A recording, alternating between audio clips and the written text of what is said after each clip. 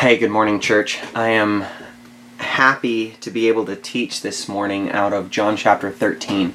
John 13, and then for the next 5 chapters, there's just a lot of red letters. If you have a red letter Bible, there's a lot of the words of Jesus here that are only in the Gospel of John. This section of Scripture that we're coming to is called the Upper Room Discourse, and of course we'll be studying this for the next several months. And the Upper Room Discourse, for 5 chapters, is Jesus speaking to his closest friends, to his disciples, and it is one of the most remarkable parts of Scripture that we get. It feels like a gift to read these chapters. One commentator, Pastor Alexander McLaren, he wrote on this section, he says, "Nowhere else is his speech at once so simple and so deep. Nowhere else have we the heart of God so revealed, so unveiled to us. The immortal words which Christ spoke in that upper chamber are his highest self-revelation in speech, even as the cross to which they led up is his most perfect self-revelation in act." So of course we see God and the love of God most clearly on the cross, but in a similar way we hear the love of God most clearly in what Jesus says in these passages. And then we also see his actions foreshadowing the cross, and that's what we have to study today. We come to the section of Scripture where Jesus washes the disciples' feet. So I'm going to read you this passage. I'm going to read from John chapter 13, starting in verse 1 through verse 17. And if you can, if you'd like, I always say, read along in your Bible. You should have your Bible open and then read along, and so you know where to find it next time. But also, as you read or as you listen to me read it, put yourself in the room. Put yourself in the room where Jesus is washing the disciples' feet. And if you're a disciple of Jesus Christ, which I hope you are, then realize that you're in line for this kind of washing. Jesus is coming to wash your feet. Don't be surprised if you react a little bit like Peter, perhaps. But let's go to the text here. John chapter 13, verse 1 says, "Now before the feast of the Passover, when Jesus knew that his hour had come that he should depart from this world to the Father, having loved his own who were in the world, he loved them to the end. And supper being ended, the devil having already put it into the heart of Judas Iscariot, Simon's son, to betray him, Jesus, knowing that the Father had given all things into his hands, and that he had come from God, and was going to God, rose from supper and laid aside his garment, took a towel, and girded himself. After that he poured water into a basin and began to wash the disciples' feet, and to wipe them with the towel with which he was girded. Then he came to Simon Peter, and Peter said to him, 'Lord, are you washing my feet?' Jesus answered and said to him, 'What I am doing you do not understand now, but you will know after this.' Peter said to him, 'You shall never wash my feet.' Jesus answered him, 'If I do not wash you, you have no part with me.' Simon Peter said to him, 'Lord, not my feet only, but also my hands and my head.' Jesus said to him, 'He who is bathed needs only to wash his feet, but is completely clean. And you are clean, but not all of you.' For he knew who would betray him. Therefore he said, 'You are not all clean.' So when he had washed their feet, taken his garments, and sat down again, he said to them, 'Do you know what I have done to you? You call me teacher and Lord, and you say, well, for so I am. If I then, your Lord and teacher, have washed your feet, you also ought to wash one another's feet. For I have given you an example that you should do as I have done to you. Most assuredly I say to you, a servant is not greater than his master, nor is he who is sent greater than he who sent him. If you know these things, blessed are you if you do them." Let's pray. Jesus, we know a little. We know in part. But you offer the blessing to those who do what they know. And so, God, I ask for understanding of this passage, for your church, for myself. I pray for a blessing to be able to communicate clearly so that we can know what this says. But more than that, God, I pray for a quickening of your Holy Spirit in the hearts and minds of your church, of the people in your church, so that we can receive the blessing that comes to the people that do what they know.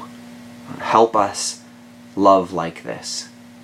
God, you have loved us greatly, and we love because you first loved us. But help us, God, live like you lived and love like you loved. Jesus, bless your church in Jesus' name. Amen. Amen, amen, amen. So you see the first section here, the first 6 verses maybe, it sounds like John. You know, in John chapter 1 is this deep theology and kind of poetic language. It doesn't sound like the other gospels so much, and we're back to that. John is speaking theologically here. But verse 1 is a really beautiful verse. And verse 1 here connects the washing of the feet, which begins the upper room discourse, with the cross, which is the purpose of the gospel. The end to where he's going, the cross, and then the empty tomb. So we'll read verse 1 again. It says, "Now before the feast of the Passover, when Jesus knew that his hour had come, that he should depart from this world to the Father, having loved his own who were in the world, he loved them to the end." Now the hour that he's talking about is very clearly the cross. You can glance back at chapter 12, verse 23. Jesus answered them, saying, "The hour has come that the Son of Man should be glorified." And then down in verse 27 of chapter 12, it says, "Now my soul is troubled, and what shall I say? Father, save me from this hour. But for this purpose I came to this hour." And so now he says his hour has come in chapter 13, verse 1. The hour is something that troubles Jesus, but that he knows is also going to glorify Jesus. And that glory of the gospel that is the cross. You know, Romans 1:16, Paul says, "I'm not ashamed of the gospel of Christ, for it is the power of God to salvation for everyone who believes." And the gospel is the death, burial, and resurrection of Jesus. And there's glory in that, but there's something troubling in that as well. The cross is central, and Jesus himself says, "My soul is troubled." But now he knows that his hour had come that he should depart from this world, and the avenue of departing from this world was through death, and then resurrection and the ascension. But he knows that his hour has come that he would return to the Father. It says, having loved his own. That's the disciples that is talking about in the next 5 chapters. As I mentioned, is a conversation that Jesus has with his closest friends, with his disciples. These are his own. And we know that, yes, Jesus loves the whole world. He loves everyone. But you know what? He loves his own especially. There is a different kind of love that he has for his children.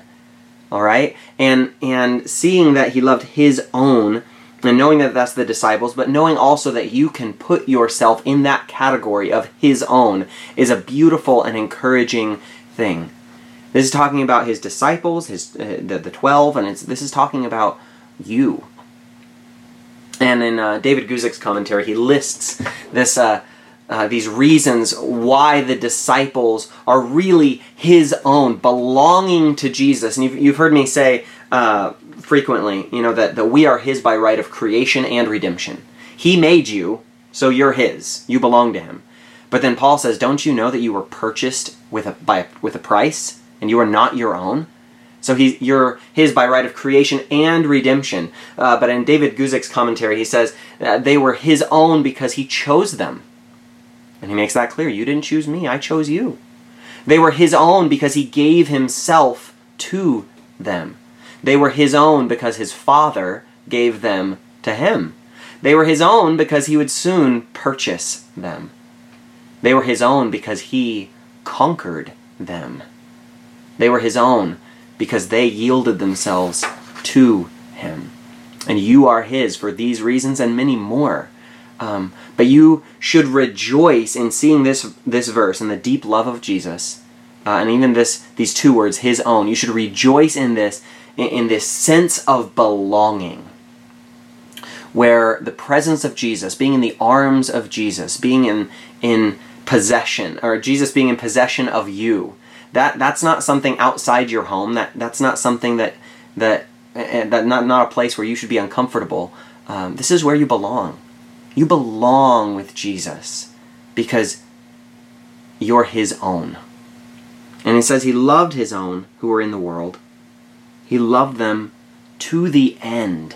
Now there's two meanings, really, and you know that John likes double meanings. He likes texture and subtleties and layers, to the end. The first meaning is just time. He isn't done loving them. He loved them all the way to the end. He never fired them. He never cut them off, said, okay, I loved you enough and we're done now. He loved them to the end of his life. And then the Acts of the Apostles and church history tell us that he loved them even beyond that, to the end of their lives. And you can gain a bit of encouragement from this too, because you know that Jesus isn't done loving you. He's not finished showing you his love. He has more of his love to express to you, because he loves to the end. And it's not the end yet. The fat lady hasn't sung, okay? It's not the end, and Jesus loves all the way to the end. Read the book of Revelation. Read the prophecies of the end, the new heavens and the new earth, and you see that his love never ends. It never gives up. It never runs out. He loves to the end. So this could mean just a sequence. He began loving, and he's not done till the end. But the second really meaning of this, and it's translated this in some Bibles, it says he loved them to the uttermost. And this really means that he loved them to the fullest extent of love. The Greek word here is telos. If you're into apologetics, you're familiar with the teleological argument for a creator, which means it seems that the universe was created with a purpose. And if there's a purpose and an end, someone did it on purpose, and that person is God, something like that. This word telos is used by Aristotle to refer to a thing's ultimate purpose.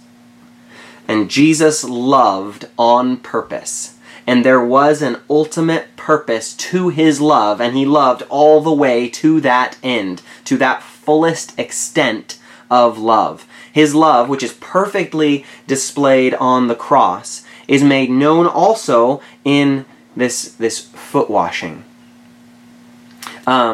Aristotle, again, he says the telos, the end, the purpose, is the telos of a thing is that which it was made for.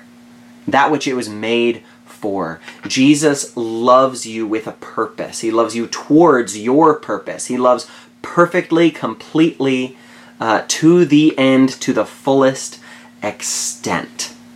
That's how he loves.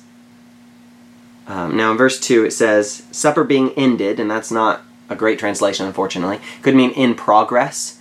We know from verse 26, if you just scan forward in chapter 13, that they're not done eating. They're still kind of snacking on bread and dip there. And so dinner being in progress is probably a better translation here. But several courses, they've eaten some things, and then there's going to take a pause, and Jesus is going to wash their feet, and then they're going to go back to the table. It's kind of interesting. Judas is mentioned here, verse 2. And supper being ended, or in progress, the devil, having already put it into the heart of Judas Iscariot, Simon's son, to betray him, Jesus, knowing that the Father had given all things into his hands, and that he had come from God and was going to God, rose from supper, and laid aside his garments, took a towel, and girded himself.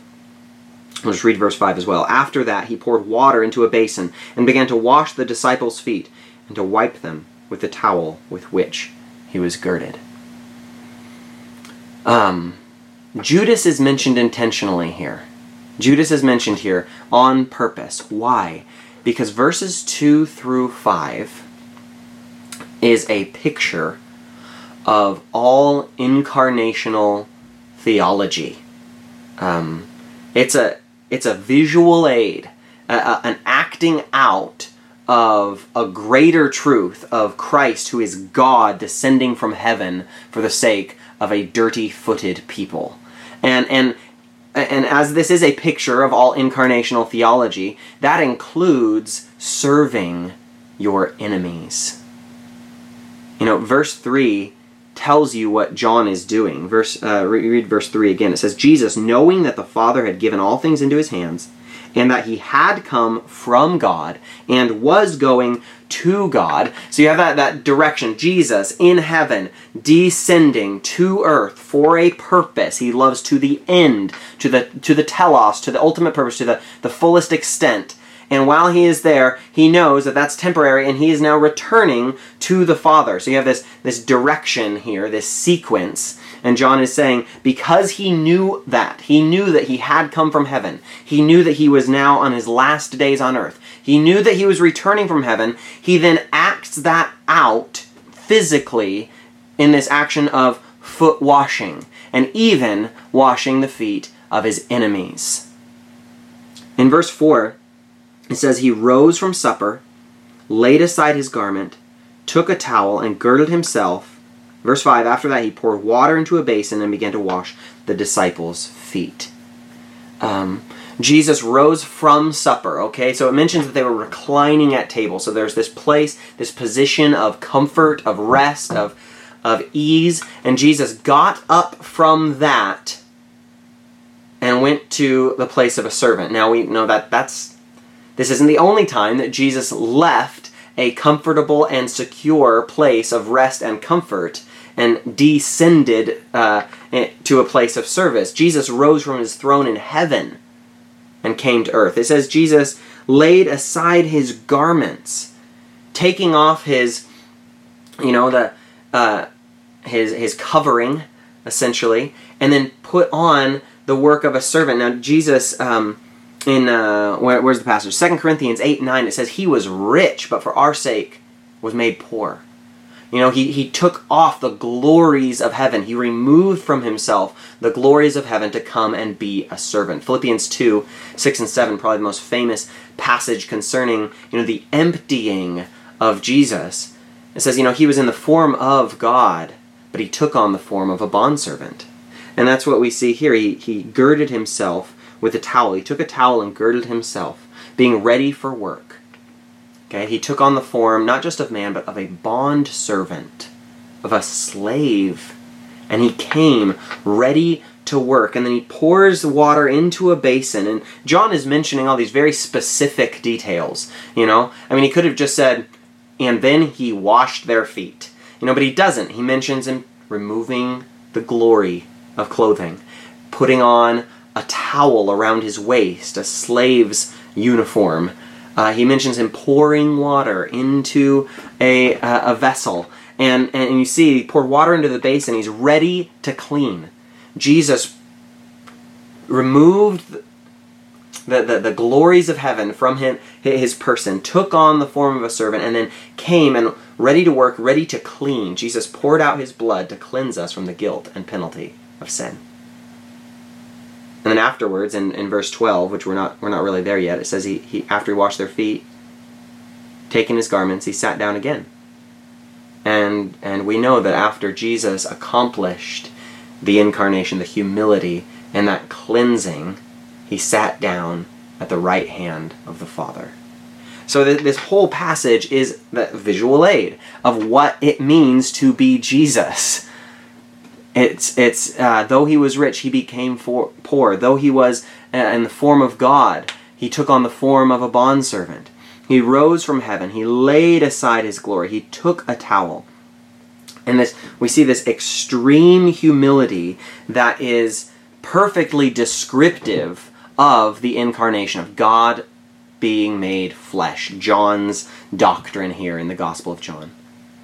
Now this foot washing takes on a bit more color. If you compare it with the Synoptic Gospels, in Luke 22:23, you read that before this happened, the disciples were actually having an argument right there at dinner. They were having an argument about the thing that they argue about most, which is who's the best. They were arguing among themselves about who was the greatest. And that's when Jesus gets up and takes off his garment, wraps a towel around his waist, pours the water into a bowl, and starts going around with these 12 men and washing their feet. Extreme humility. And in verse 5, it says, he began to wash the disciples' feet and to wipe them with the towel with which he was girded. And it's each of the disciples. And remember, only one disciple so far has been mentioned by name. That's Judas. And I think Judas is notable, but remember, all of them scattered. Peter denies him 3 times. These are weak and broken men. And Jesus goes and washes their feet. And part of, not just part of, but the central thrust of the incarnation is not God becoming humble to save a worthy race, to save a great people, to save virtuous and noble men of character. No, he came down to wash Judas's feet. He came down to wash Peter's feet. He came down to wash the feet of people who won't pray for him when he asks. They'd rather sleep. He washes their feet. For the people that don't stand by him when he's wrongfully accused, wrongfully arrested, he goes to wash their feet. Now, I asked you at the beginning to picture yourself in this position of Jesus coming to wash your feet, and you are aware of the things that you need to be washed of. But you have to be aware also that Jesus came to your sin, to your filthiness, to your dirty feet, and he came in this extreme humility in order to encounter you in that position, the sin and the filth and the dirtiness.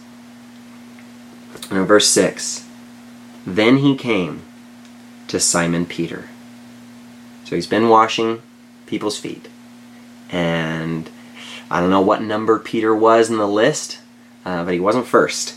And he came to Simon Peter, and Peter said to him, Lord, are you washing my feet? Jesus answered and said to him, what I am doing you do not understand now, but you will know after this. Sidebar here, not so much an explanation of this narrative, but something that you should probably consider. Memorize verse 7.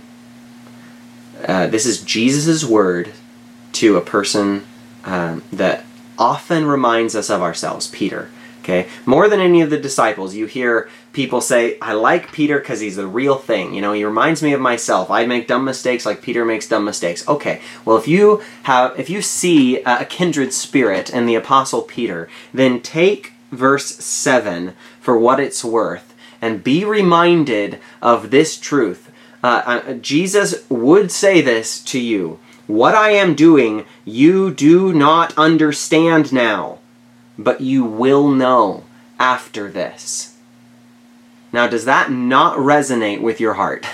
Does that not seem applicable to so many parts of your life, so many areas in your life and moments in your testimony, where Jesus could have said to you, you do not get it, and you look back, hindsight's 20/20, and you're like, yeah, I definitely did not get it. You are, Jesus, you speak the truth. I did not understand. But he says, but you will know after this. He doesn't explain right now. He says, you don't need to know why I'm doing this right now, but I'm going to explain it later. Peter's not willing to do that. Verse 8, he says, you shall never wash my feet. Now, Peter's great for us for a number of reasons, but one of them is he's a great example of don't do that. Okay? And Peter says, no, you say I'll understand later. I'm not waiting for later. This doesn't make sense to me now. I am rejecting this. It's uncomfortable. It's awkward. It's embarrassing, Jesus. Keep reading. Jesus answered him, if I do not wash you, you have no part with me. Simon Peter said to him, Lord, not my feet only, but also my hands and my head. Jesus said to him, he who is bathed needs only to wash his feet, but is completely clean. You are clean, but not all of you. For he knew who would betray him. Therefore he said, you are not all clean. Now, just consider Peter here. Because again, we have a lot in common with this guy. Consider Peter. It can be hard to receive a blessing. It can be awkward. It can be embarrassing. It can be difficult for us to just say thank you and leave it at that. It's the same impulse that makes a person say, "Oh, you don't have to do that. Oh, no, I've got it. You don't need to take the check. I know. I'll pay for it. No, I'll pay. Oh, you don't have to do that. No, I got it. But it's that times 1,000, and it's awkward for everyone watching. All of the other 11 disciples are thinking, "What is Peter doing? It's Jesus. Let Jesus do the Jesus thing that he does. Okay, stop it." But he says, "No, you don't have to do this for me. No, it's fine. I got it. Okay, when you do that, everyone around you sees you as the awkward person. Just say thank you. Okay, that's a freebie. That's a little application kind of from the Bible. What we see in Peter and what we see in ourselves and those around us, not infrequently, is this example of proud humility. Proud humility. It's a fierce independence and a desire to be able to take care of ourselves. We don't need anyone else, and it can be, and often is, antithetical to the gospel. And Jesus here does not permit Peter to resist. And we say, praise God, and thank you, Jesus, for not permitting me in my pride and my false humility to resist the blessings that you have for me. Now let me ask you this question. Consider this. Does this idea of Jesus washing feet make you uncomfortable? You're in your chair, you're sitting down. Jesus coming up and taking off his robe, taking one of your towels, okay? I don't know what condition your towels are in, but not all of mine are new. But taking one of your towels, wrapping it around his waist, going to your sink, and finding a bowl. I mean, already you're jumping out of your chair and you're like, no, I got it. No, not that one. Oh, I can help you. I can help you. I have something to offer you, Jesus, and I will make your life easier. It already makes you uncomfortable. But Jesus finds the bowl. He fills it up with water. He goes to you and it says, sit down. You're sitting down. He removes your shoes. He unties them. He removes your socks. And he begins to wash your feet. Does that make you uncomfortable? I think it should. I think it's natural that it would. We worship him, right? Come, let us worship and bow down. Let us kneel before the Lord our God, our Maker. So how do you feel about Jesus kneeling before you? Serving you. There's a really remarkable passage in Luke chapter 12. Luke chapter 12:37. I'm going to find it for you. Luke 12:37. Jesus tells a parable, but it's very clear who the characters are in the parable. He talks about faithful servants and unfaithful servants. And he tells his disciples, let your waist be girded and your lamps burning, and you yourselves be like men who wait for their master when he will return from the wedding, that when he comes and knocks, they may open to him immediately. This is Luke chapter 12, verse 37. Blessed are those servants whom the master, when he comes, will find watching. Assuredly, I say to you that he will gird himself and have them sit down, and will come and serve them. This seems to be a promise for the servants who are watchful, which we're told to be those servants. We know from Isaiah 25, one of my favorite passages, the Lord himself will prepare for them, the nations, a great feast. In the end, in the transition from here to heaven, at this supper of the Lamb, this feast, the one who plays the host, the one who serves the guest, is God himself. Luke 12:37 describes the master telling the servants, no, you sit down. And then he goes and serves them. That's going to be in your future. That awkward feeling of Jesus coming to wash your feet will prepare for it. Prepare for it, because in real future time and space, Jesus will come to serve you, and I don't think you want to respond with Peter. Now listen, Peter's response is sensible. I can relate. You might say the same thing and you wouldn't be crazy, but you would be wrong. There's more incarnational parallels here. We read in John that he came to his own, and his own didn't receive him. They didn't understand him. The world is Peter, and must be corrected. The hard truth and the beautiful grace of Christianity is that you must let Jesus serve you before you can ever serve him. You must let Jesus wash you before you can even be with him. We must go to him for washing. And if we feel a little bit like Peter and say, this shouldn't be. We feel like John the Baptist. John the Baptist saying, no, you should baptize me. Jesus says, no. All things must be fulfilled. You baptize me. I'll wash your feet. And Peter coming and saying, no, you can't do this. You can't wash my feet.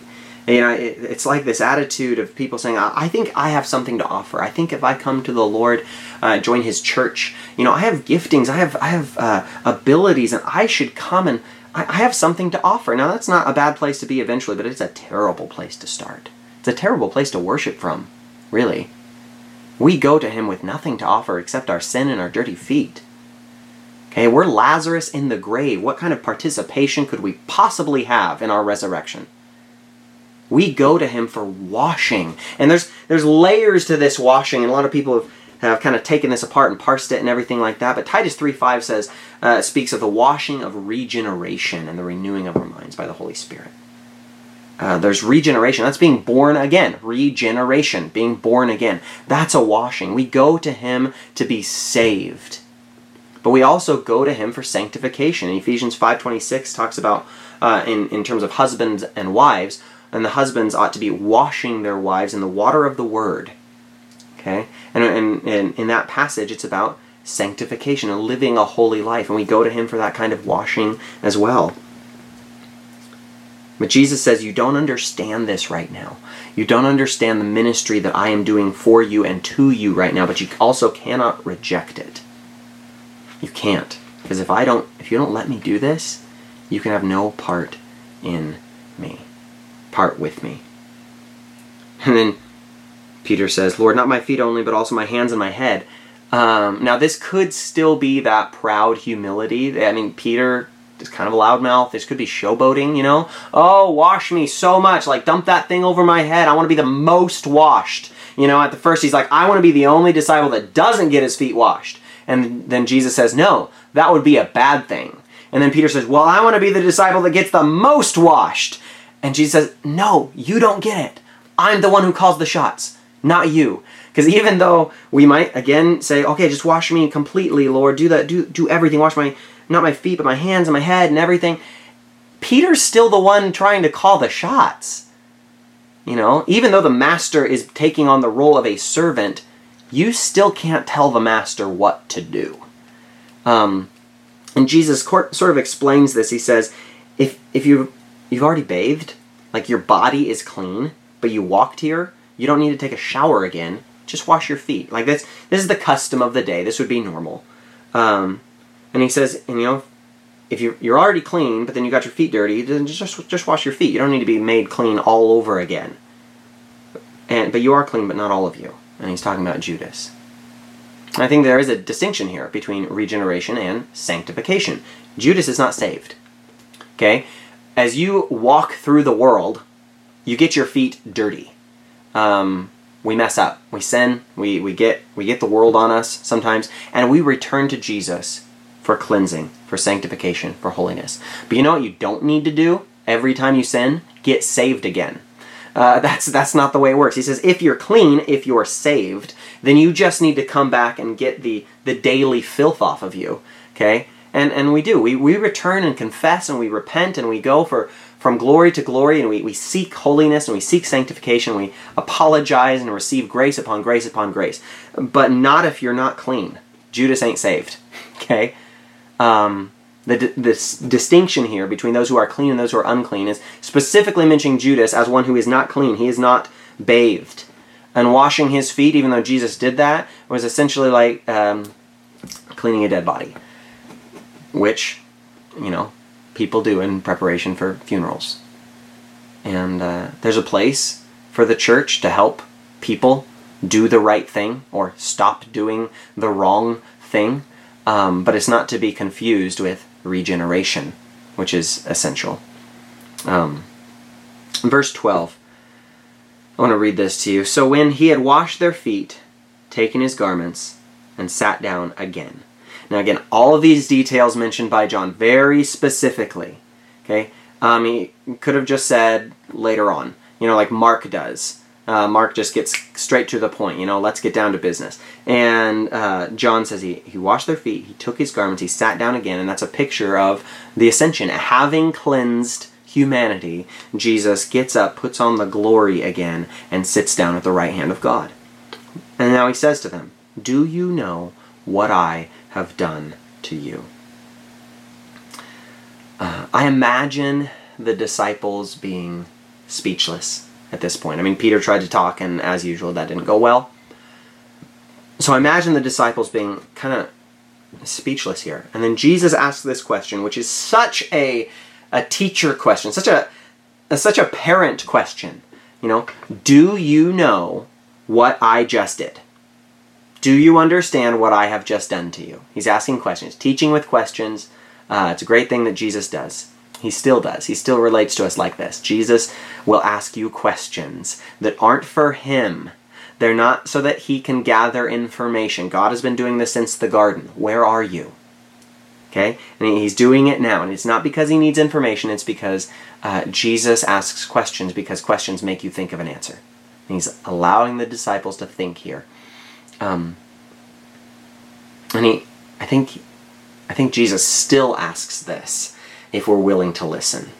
Just like he still says, verse 7, what I am doing you do not understand now, but you will know after this. I think there's many times that God could say that to you and I. I think there's many times now, when in the midst of something God is doing in your life, a cleansing that he is doing, where you could ask at the end, do you know what I've done to you? Do you understand how I work now? Did you see my hand in all of this? Do you know why I did it the way I did it? And meditate on this. Do you know what he's done for you? Do you understand how he has cleansed you? How he has humbled himself before you of all people? Do you understand how he washed Judas's feet? Do you understand how he shut Peter down and all his proud humility, false humility? Do you understand that Jesus, the Son of God, took off his clothes, put a towel on, and scrubbed dirt from underneath your toenails? Do you understand what he just did? Do you understand that he's still doing this for sinners like you and me? He says, you call me teacher and Lord, and you say, well, for so I am. If I then, your Lord and teacher, have washed your feet, you also ought to wash one another's feet. For I have given you an example that you should do as I have done to you. He accepts their imperfect allegiance. He says, you call me teacher and Lord, and that's good. That's good. Don't stop doing that. He accepts that. And, we kind of roll our eyes and feel a little nervous when we see Peter say things like, no, Lord. And you're like, those two words should not go together. But he says, you call me teacher and Lord, and that's good. That's fine. You should call me those things. Absolutely. But I'm still going to push you to grow. Because just calling me teacher and Lord really isn't everything. He says, you call me Lord. And they would say, yes, absolutely. You are our Lord. Absolutely. So he says, okay, behave like this then. Behave like me. And he says that to you.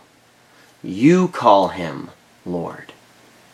Now, unless you also imitate him in his love and his humility and his service, you're essentially taking the name of the Lord your God in vain. You're saying, yes, I'm a Christian. I put the name of Christ on me. I worship God. Jesus is my Lord. He is my teacher. And then you avoid this kind of humble service towards other people. You avoid it like the plague. Well, when you say you're a Christian, you worship God, and Jesus is your Lord, you're taking his name in vain. Because you're not following in his footsteps. You're not behaving like he's your servant. If he's your teacher, you're supposed to learn the things that he's saying, and you're not acting like you're interested in learning at all. He says, this is what you need to do. Wash one another's feet. Look at verse 14 again. If I then, your Lord and teacher, have washed your feet, you also ought to wash one another's feet. Wash each other's feet. Now, does this mean we do literal foot washing? Sure. Go ask someone if you can wash their feet. I dare you. Okay, so that's a fine thing to do, but don't stop there. Don't take it so literally that you're no longer taking it seriously. Extreme humility and service goes far beyond a ritualistic washing of feet. I think foot washing is fantastic. It's an eye-opening experience. It can be. But there's many other, humble, expensive, sacrificial acts of service that you can do for the people around you. Because that's what Jesus would do. He would behave like this. Proverbs speaks of the intensity with which you free yourself from debt, financial debt. Okay, like a gazelle. You just get out of there. It says, oh man, you signed surety for someone, you're in debt for their, oh man, you got to get out of that fast. Okay, like a bird from the fowler, you got to leave. Well, Romans says to owe no one anything but love. He talks about love like it's a debt that you have to pay with the intensity that Proverbs talks about financial burdens with. The burden to love one another in this way should be heavy on you. You pursue opportunities to wash feet, to love people with extreme humility, to follow the way of the cross in extreme self-denial. Imitate Jesus. Take the last place. Don't take the best seats. Take the worst. Take last place. Give your best to the worst, expecting nothing in return. Now, I don't think any of us would mind at this point being like Mary of Bethany, washing Jesus' feet, right? We should do that. That's what we should do. When we see that as this beautiful act of worship and be like, oh yeah, Jesus, my affection, my devotion poured out on the feet of Jesus. Yes, please. I want to do that. But that's not the worship he demands of his disciples. He doesn't sit there and say, remember that lady that you guys all made fun of?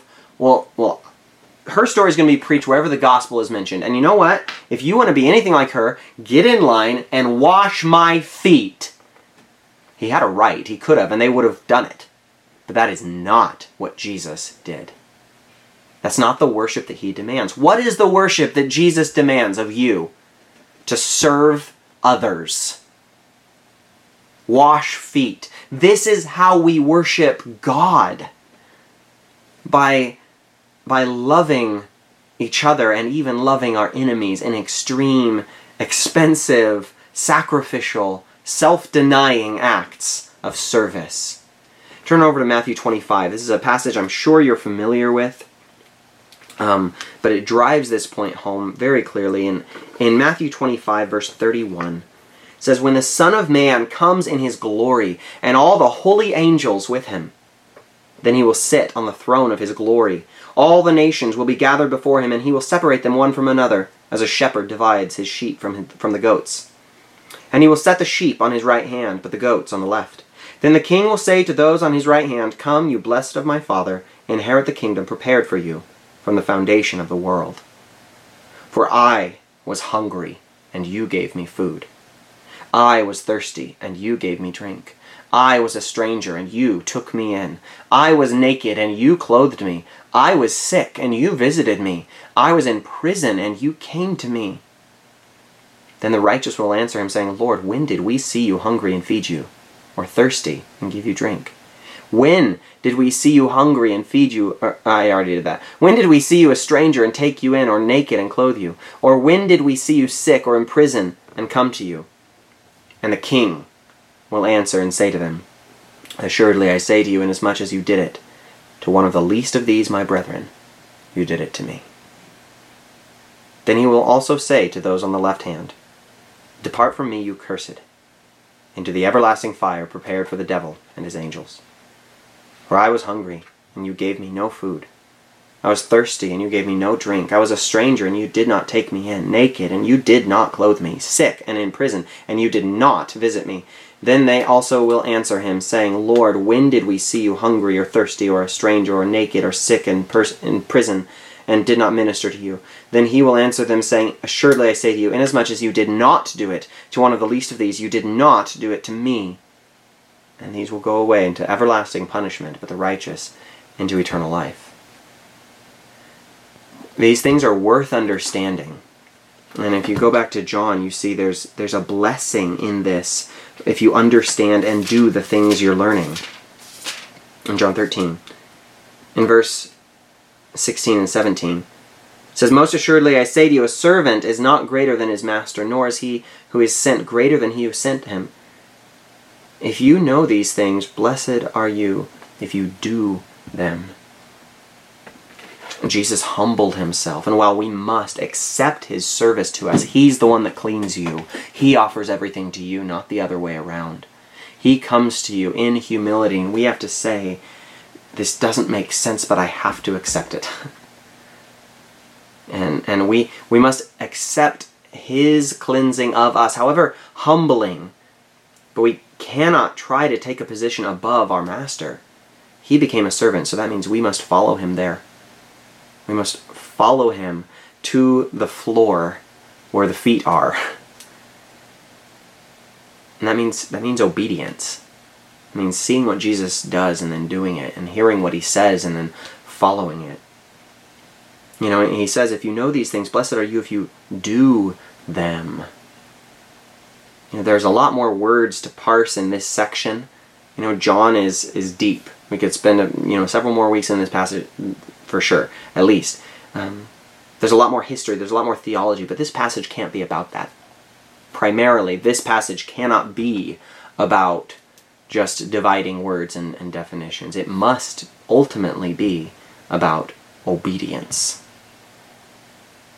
You know the story that Jesus tells at the end of the Sermon on the Mount, after describing his new kingdom of which he is king. And Matthew chapter 7, verse 24 through 27. There's a story, you're familiar with it. He says, Therefore, whoever hears these sayings of mine and does them, I will liken him to a wise man who built his house on the rock. And the rain descended, the floods came, and the winds blew and beat on that house, and it did not fall, for it was founded on the rock. But everyone who hears these sayings of mine and does not do them will be like a foolish man who built his house on the sand. And the rain descended, the floods came, and the winds blew and beat on that house, and it fell, and great was its fall. Building your house on the rock. Looking forward to hearing the words, well done, good and faithful servant. These are built on obedience. And Jesus displayed an extreme humility and extreme service, and then says to his disciples that belong to him, of which you are one. And he says, live like this. Do this. Love each other. Serve each other. So the application is simple. If you need it, even more clearly, I'll give it to you now. This is your homework. This is what you need to do with this passage. You receive the work that Christ has done for you. You do not resist it. You do not say, I can do better, I can contribute, my good works are worth something. No. You say, I am nothing but dirty feet, and I need Jesus to cleanse me.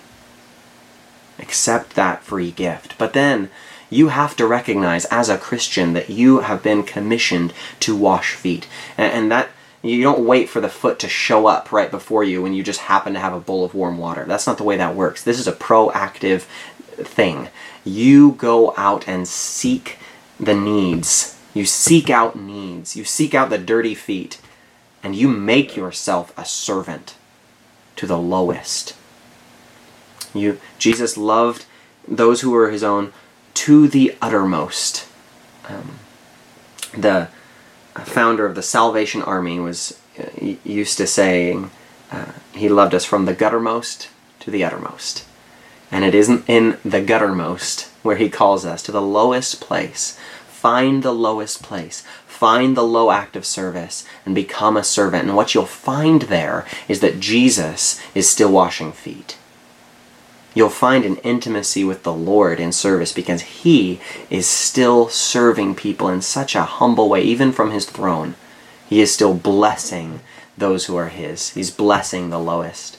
He's still seeking lost sheep, and you'll be with him as you go on this journey. So let's pray. I've gone on a little long. So Jesus, I ask that this would be so. I ask that your church would be a foot-washing church. I pray that your children would follow you in this way, follow you in this action, follow you in this extreme self-denial in serving others, of emptying ourselves. We don't have the glory that you have to be emptied from. We have a smaller distance to go. We're already so low, but God, we're filled with this false pride, this or false humility, this proud humility, and we reject that and repent of it, Lord, and ask that we would be with you, that we would follow you, that we'd be near to you in these actions, in these humble acts of service, Lord. God bless your church with a spirit of obedience. In Jesus' name, amen.